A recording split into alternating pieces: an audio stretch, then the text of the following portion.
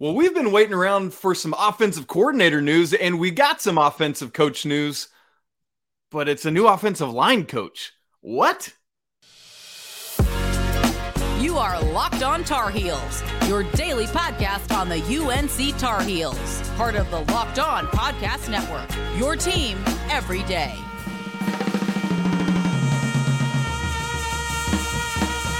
Hey there, it's Thursday, December 15th, 2022. Welcome into the Locked On Tar Heels podcast, the only daily North Carolina show out there.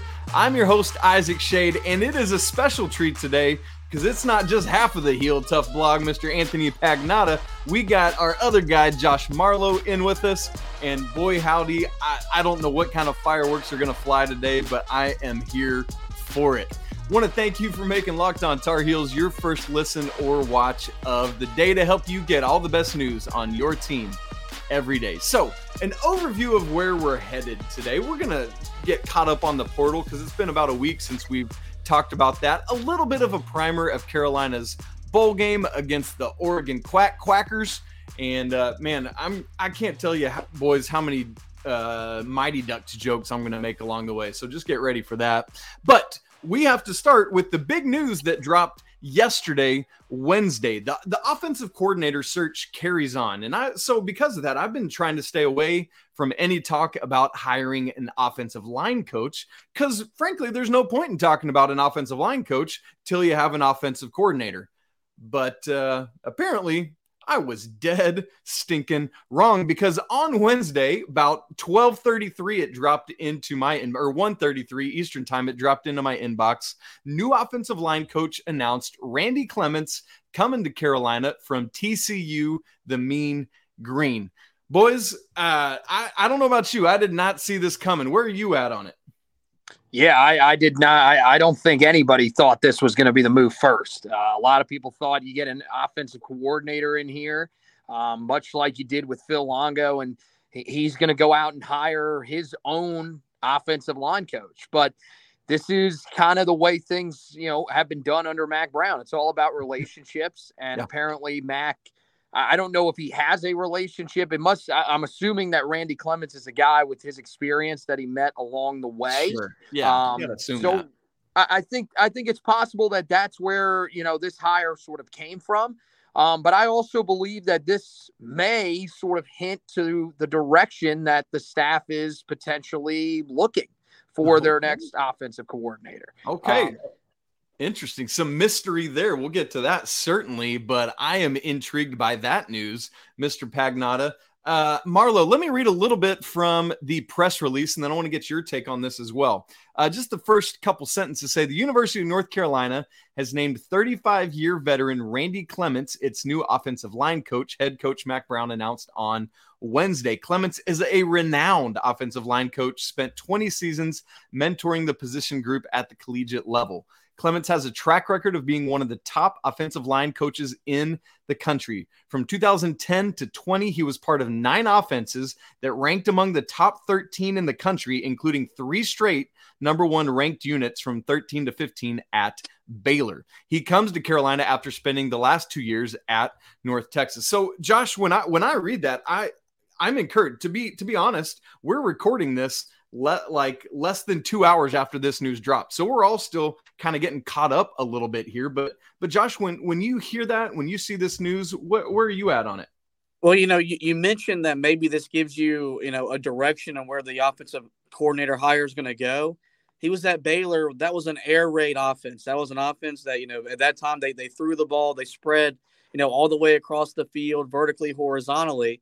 And, a couple guys that I've really been pressing for have been guys that run air raid style offenses. With a guy like Drake May, who's going to be back next year, you want to make the most of his ability. And so that was my first takeaway, was that maybe we're going to go to a guy from the, Mike Leach coaching tree who just passed away earlier this week. And there are a lot of names that Carolina is going to be interested with ties to that air raid offense. And so it's going to be interesting. The thing about it is, because Carolina has such good offensive talent outside of Drake May, this is going to be a coordinator job that's going to be in demand, and Mack Brown should be able to get just about whoever he wants. Absolutely. And I think so. Let's go on in that direction. I mean, I'm in a Twitter group thread with Pagnotta, and one of the first things he jumped on and said, as he just alluded to a minute ago, is this might be instructive specifically, not just of the offensive direction Carolina will take. And I think that makes a lot of sense, because that way you don't have to change much personnel wise on the field if you maintain kind of a Phil Longo style offense. But not just offensive scheme, but in terms of the actual person. Pagnotta, what does this hire lead you to believe about the offensive coordinator search? I think there's a really good chance that it could end up being Seth Littrell, the former Tar Heel offensive coordinator. I think, you look at the other guys that he has worked with along the way, Randy Clements, that is, none of the other guys that are on that list that we've talked about, he has worked with. It really does make you wonder. They had a lot of success together these past couple of years. His offensive lines were one of the better in the country in terms of rushing yards, as well as tackles for loss allowed and sacks allowed. So you wonder if keeping him in that same system is something that Carolina is really toying with at this point. And Seth Littrell's a guy that, we've seen it. And even these last few years at North Texas, they haven't been as lethal as his unit was here in 2015 and even back in 2014. Sure. But it's still a big part of what Carolina has been doing for the last few years. The offenses are very, very similar. They've put up really good numbers still. So I think there is a chance that it could end up being Seth Littrell, and this could be something that's pointing us in that direction. Interesting. I mean, that just seems to make sense to me, right? Like, it just lines up. It's just the order of it is still confusing, and that's what gives me pause and hesitation on that. Josh, when you look at this thing, does it make sense for you for it to be Seth Littrell? I mean, is it still worth looking at a Garrett Riley or some of these other names we've heard mentioned in the past week or so? It does make a lot of sense. He was on staff like Gene Chizik was the last time they made the ACC title game when Larry Fedora was here. He understands what it takes to play offensive football, how to play good offensive football in the modern era, how to recruit kids to play football at Carolina, and what it takes to win at Carolina, because you can win here. It's just a different challenge with how good the basketball program has been historically. And so it really does make a lot of sense. For me, he wasn't the first guy that came to mind. Garrett Riley came to mind for me. First off, you've got Graham Harrell, the OC at West Virginia. If you go and look at his numbers, they aren't sexy, but he was on the short list for Mack Brown when he got hired back in 19. So there's already that established relationship. And then I would keep an eye on Cliff Kingsbury if he were to get fired from the Arizona Cardinals, because I think he fits better in the college game altogether. Yep. What better way to rebrand his image than with a guy like Drake May at the college level? But Seth Littrell definitely is going to factor into this hire, and that makes a whole lot of sense.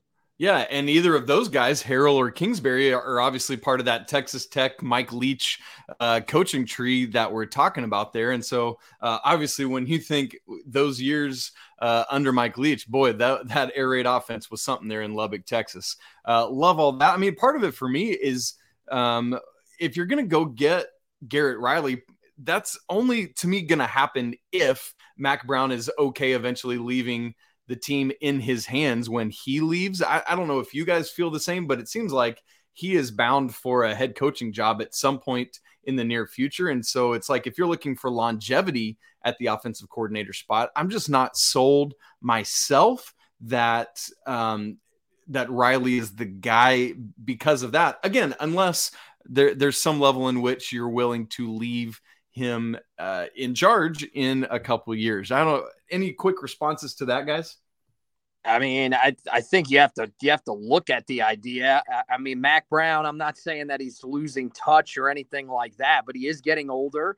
And we've seen, especially with, on the college basketball side of things, you wonder how I'm not going to say interested, but it is going to, I think, wear on Mack Brown at some point. Yep. All the different stuff that you have to deal with nowadays in the modern era of college sports. So, you wonder if that could play a factor. I think Garrett Riley's probably a guy that's on his way to eventually being a head coach somewhere.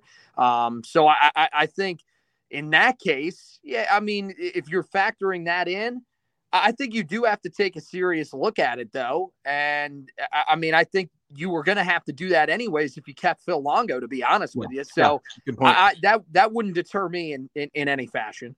Okay. Marlo? Yeah, I'll follow up by saying you got to remember that his older brother, who is Lincoln Riley, now the head coach at USC, he's coached football in the state. He was the OC at East Carolina under Ruffin McNeil. You know, it's now been a little bit over a decade or so. So, you know, he probably has some sort of established relationship with certain high schools and stuff like that. He's a young offensive mind. So, you know, that always resonates in today's era of football. And so it's something that's got to be considered. But, you know, this is also – we didn't really hear this name until this past year when TCU went on this magical run. Right, that's right. So I think that's going to be the question Mack Brown's got to really think long and hard about. Am I turning this guy over who just had, you know, lightning in a bottle? Or is this a guy that projects to be a 10 to 15 type of coach who can keep Tar Heel football relevant from a national perspective? Whew. It's fun, boys. It's so fun to talk about all this and dream about what might be and what could be. Obviously, as we've said, it seems a little bass-ackwards, but now we've got an offensive line coach, and there will hopefully be an offensive coordinator name on the way soon. A big part of the question, though, is who's he going to be coaching? We're still looking at the transfer portal. We're looking at who's going pro, all of these things. We're going to catch up on that in just a minute. But first, this episode is brought to you by the NHTSA. You're hanging out with some friends, putting back a few drinks. A few become a few too many. As the evening comes to an end and people start to head out, you think of calling for a ride. But you live nearby. You can make it home okay. It's no big deal. What are the odds you'll get pulled over anyway? And even so, what's the worst that could happen? Your insurance goes up, you lose your license, or starting to get bad, you total your car, or perhaps you even kill someone. Everyone knows about the risks of driving drunk. The results are tragic and often deadly. However, that still doesn't stop everyone from getting behind the wheel while under the influence. That's why police officers are out there right now looking for impaired drivers on our roads to save lives. So if you think you're okay to drive after a few drinks, think again. Play it safe and plan ahead to get a ride. It only takes one mistake to change your life or someone else's forever. Drive sober or get pulled over. Well, from that very serious and somber note, let's get back into talking about the transfer portal. I've got a whole list of names in front of me here of guys that we know have either decided to leave, have decided to leave and come back in Dede Holland's case, whatever it may be. We obviously know Jacoby Criswell is going to Arkansas, which is awesome. I live an hour north. I might get to go see him play in Fayetteville. That'd be great. But guys, as you look at some of these names that are gone or are thinking about going, who are one or two of them that stand out to each of you? Marlo, let's start with you. You know, the first one that really caught my eye, that really made me, second, go, oh, dang, had to be Storm Duck. I thought the second half of his season, he was closer to what you saw back in 2019. And that guy had all ACC, even all American type of talent. And then the second one was Ra Dilworth. This was a guy that I projected to burst out on the scene in a major way this year. Thought he was the future of that linebacking core with Power Echols. Yeah. And it just never came to fruition. When the first initial wave of transfers started going through, like Criswell, we knew that was coming after he lost a quarterback battle. Yeah. Yep. And then when you lost, when you lost your defensive backfield, outside of Storm Duck, I didn't blink an eye. Because I'm going to be honest with you, Shade, I don't think those guys are very good. And so I feel like, for Tony Grimes, I think he was becoming more of a distraction off the field than he was a player on the field. And so I think in that area, Carolina actually gains to get a better cornerback room from a talent perspective, from a chemistry perspective, if they address their needs the right way in the portal in recruiting. But, this is something that as a lifelong college sports fan, I've had to adapt to because we believe Carolina to be this special place. And it's hard seeing all these kids leave. But, in this day and age with NIL and stuff like that, it's understandable. But nope. But the first two to really caught my eye were Storm Duck and Ra Dilworth. Yes, and apparently Siri wants to get in on that conversation too. Marlo's phone's talking back to him for those of you who are listening to the show. That was the best part of my day. Pagnotta, what about you? What are some other names that stood out for you?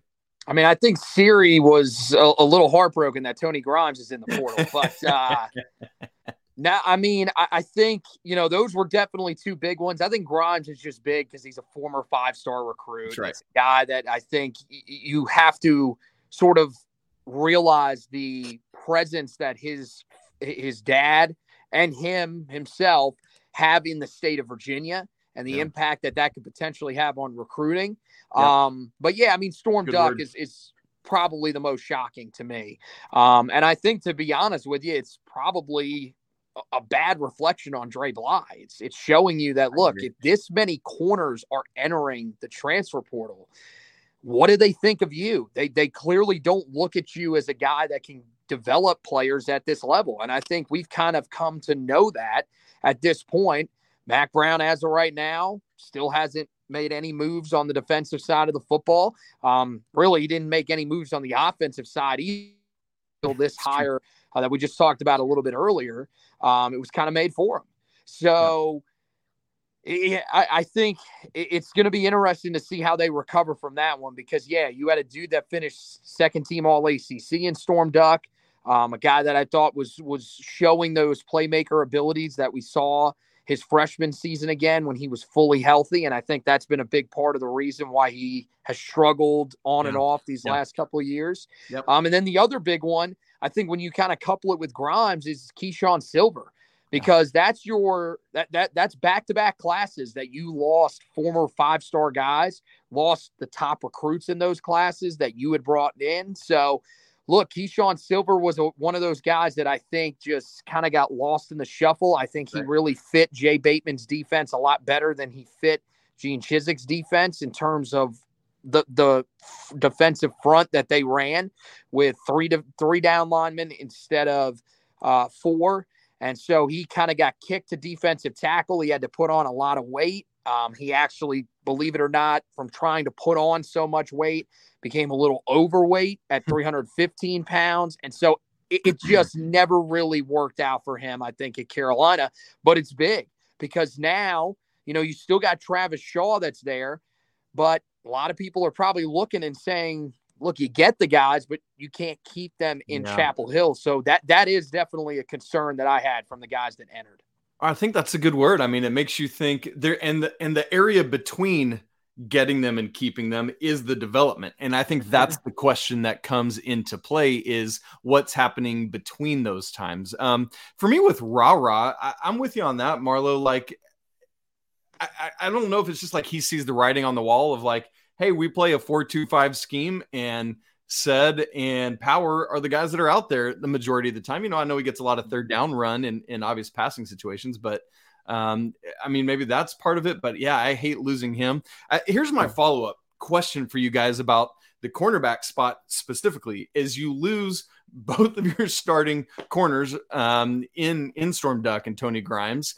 Do you guys feel like you saw enough from Legend Cavazos and Marcus Allen in the last game or two that give you comfort that Carolina has what they need there? Do they need to go in the portal and bring in more guys themselves? Where are you at on that? Yeah, I definitely think they look, I liked what I saw from those guys, especially Allen. I think he's got a ton of potential, and that was him doing that as a true freshman.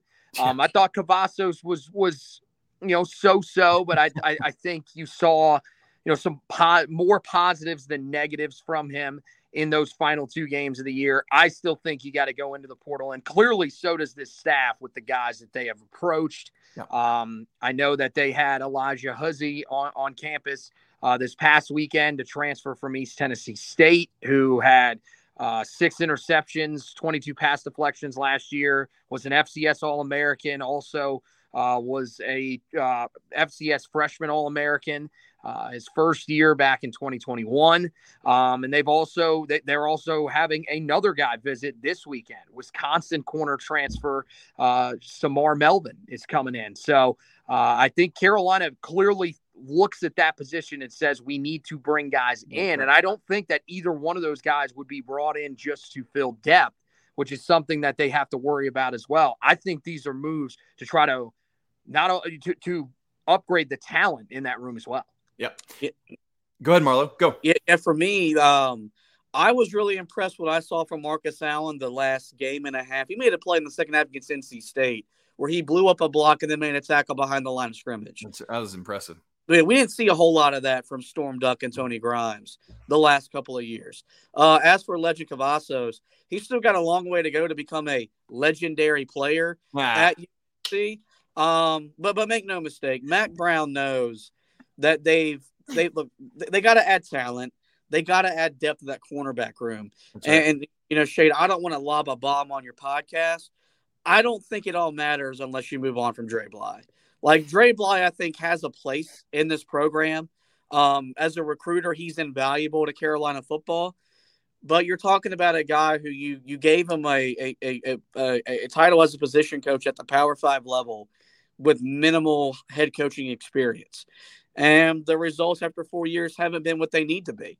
Yep. And that's something where, as Tar Heel fans, we get frustrated with Mack Brown because those are decisions that are tough, but you got to be willing to make. Yep. And so I don't know if maybe this happens after the bowl game or not, but that's got to be something he looks at and say, for our defense to be where we want it to be, we've got to have somebody else coaching because those guys, the list that enter the portal, it's not all by accident. It's because they don't feel like they're being coached the way they want to be coached. Yep. And so there needs to be a hard conversation had about Dre Bly's future as Carolina's corners coach. I think that's absolutely fair. Honestly, I'm more concerned about your terrible pun than you dropping a defensive back bomb on me. And so Pagnata's just up there shaking his head at you.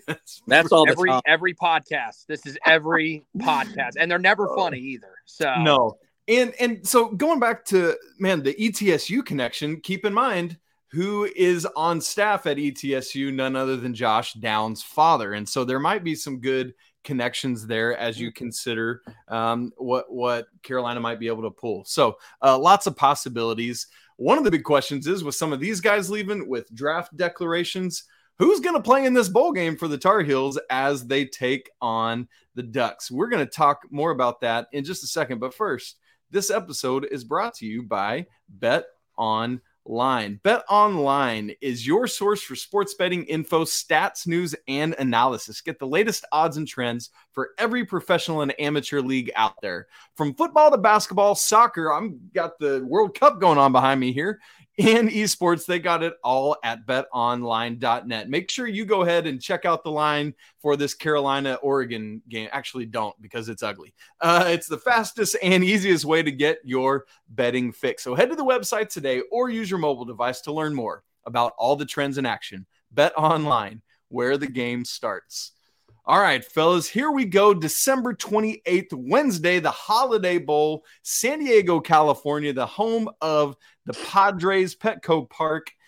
Number 15, Oregon versus unranked North Carolina coming at you. Ducks favored by 14. I don't want to get down too far into the weeds on this thing yet. Just a little bit of a 40,000-foot view. And coming out of our portal talk we've just been having, this is the big question I want to ask you guys in this conversation is, what are we looking at? We know Drake May's coming back, and so that's the best news. You got the best player on your football team out there.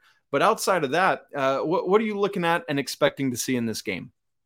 I think you're probably expecting a lot of sloppiness. I think, offensively, you may see a unit that's still up to speed, although we don't even know who the offensive coordinator for the game is. There is nobody on this staff. Dre Bly's coaching the offense for this game. It would probably have a lot of success. He knows how to give up big plays. So, I think that's the thing you got to figure out is how does your quarterback respond to, not having an OC? Like we don't, the the guy that I think may end up being the OC, the only guy that has offensive coordinator experience, is Sparky Woods. So, I mean, what's he doing? I don't know. Yeah, I mean, he's going to have the book out. He will go for every fourth down possible. I mean, it could be crazy.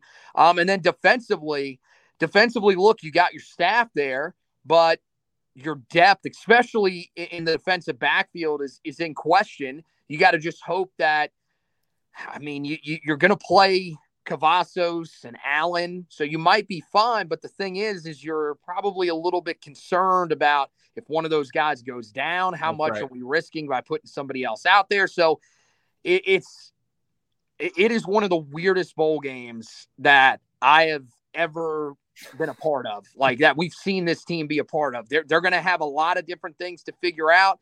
And, all the while, it seems like it's a pretty important one too, because if they lose this, they lose 4 straight to close the season. You miss out on a double-digit win season after being 9-1 at one point.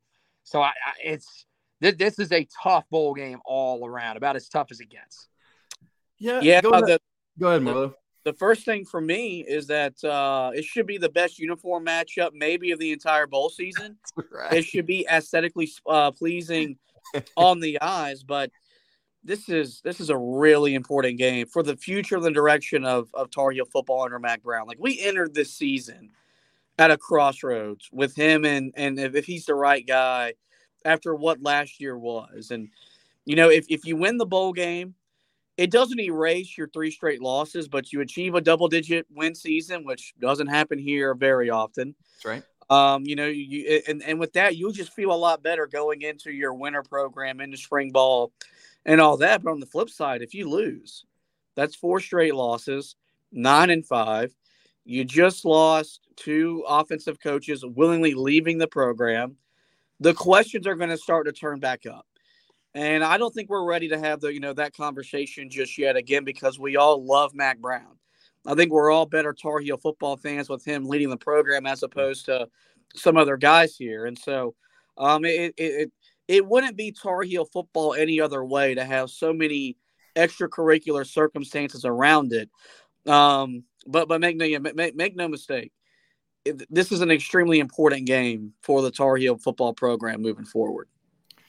One of the difficult things for me, and like Marlo, you were addressing this earlier, like in this day and age, like obviously we're talking about the Carolina side of it, but schools all over the country are dealing with people out, people in, all of these issues and scenarios. It's like, I'm not even convinced at this point that the bowl season can continue to exist as we know it now, because every team is dealing with attrition outside of, like maybe outside of the CFP 14 or 12 when we get there in a year or two. And so, like, is it like even outside of Carolina's game, which, yeah, I mean, no Josh Downs, that's just killing me. But like outside of that, is it time for the CFP committee or whomever to take a long and hard look at what we're doing with bowls? What's funny is me and Pagnotta, we were talking about this, on the side. The most important part of bowl season isn't even the game anymore. It's those extra 15 practices that you get leading up, where where you get to get a lot of guys extra reps. And so, like, let's just say if Carolina goes through its bowl preparation, even travels out there to San Diego, and then they do all the bowl, festivities, and then 3 hours before the game, just load the bus and tell them, hey, we're not coming like UCLA did a year ago. I'm not going to be all that mad because we still got those 15 practices in. And that's what coaches tell you is the most important. Right. They want to win the game, absolutely. But bowl season, like, the team that usually wins is the team that shows up more invested. That's right. And Carolina is going to be, they're going to be dealing with some losses. This Oregon team, they blew a massive lead in their rivalry game to lose, in their final week of the season.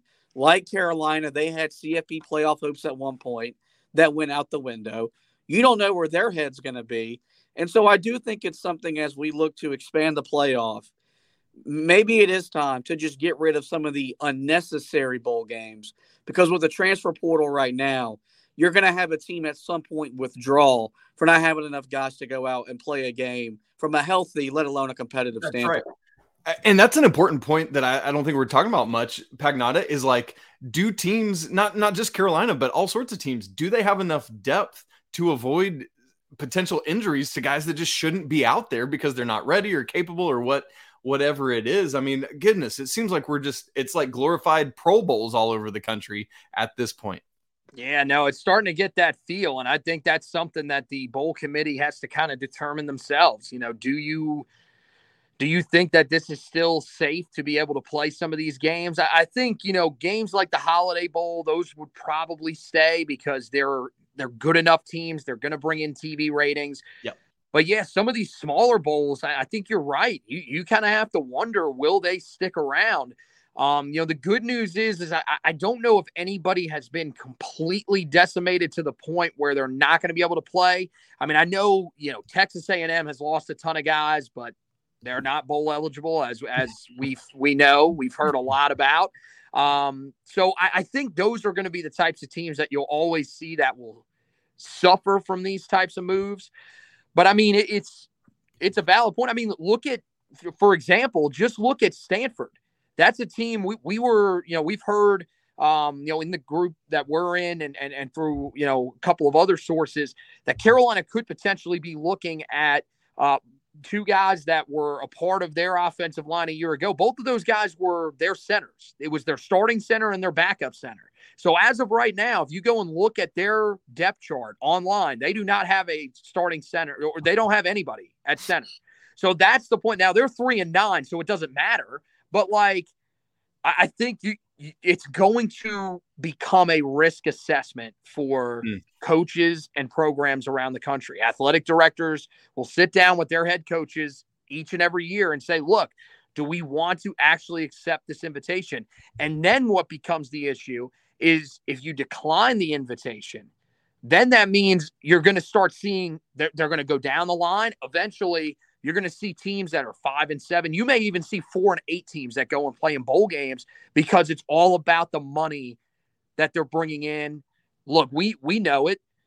Even if it's a 4-8 team against a 7-5 team, we'll probably still watch because it's college football. So I think that's the thing that they're going to have to determine, and you could see a lot of that moving forward. Okay. Great conversations today, guys. Anthony Pagnotta, Josh Marlowe, the Heel Tough Blog dudes. Thank you so much for coming on today. Folks, make sure you check out their great work at the Heel Tough Blog. You can follow Josh at HTB_Josh. You can follow Anthony at HTB Anthony. No underscore in that one. That's so confusing to me every time, but I always figure it out one way or another.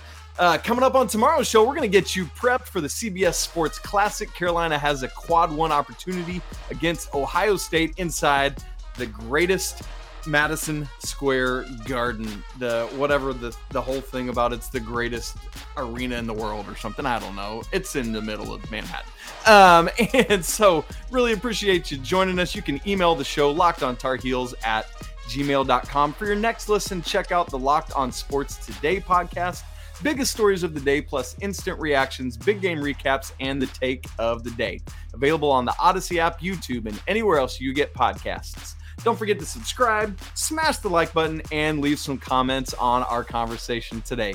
Really appreciate you spending part of your Thursday hanging out with us three doofuses talking Carolina football. It's always a great day to be a Tar Heel, right? You know it. Until tomorrow, peace.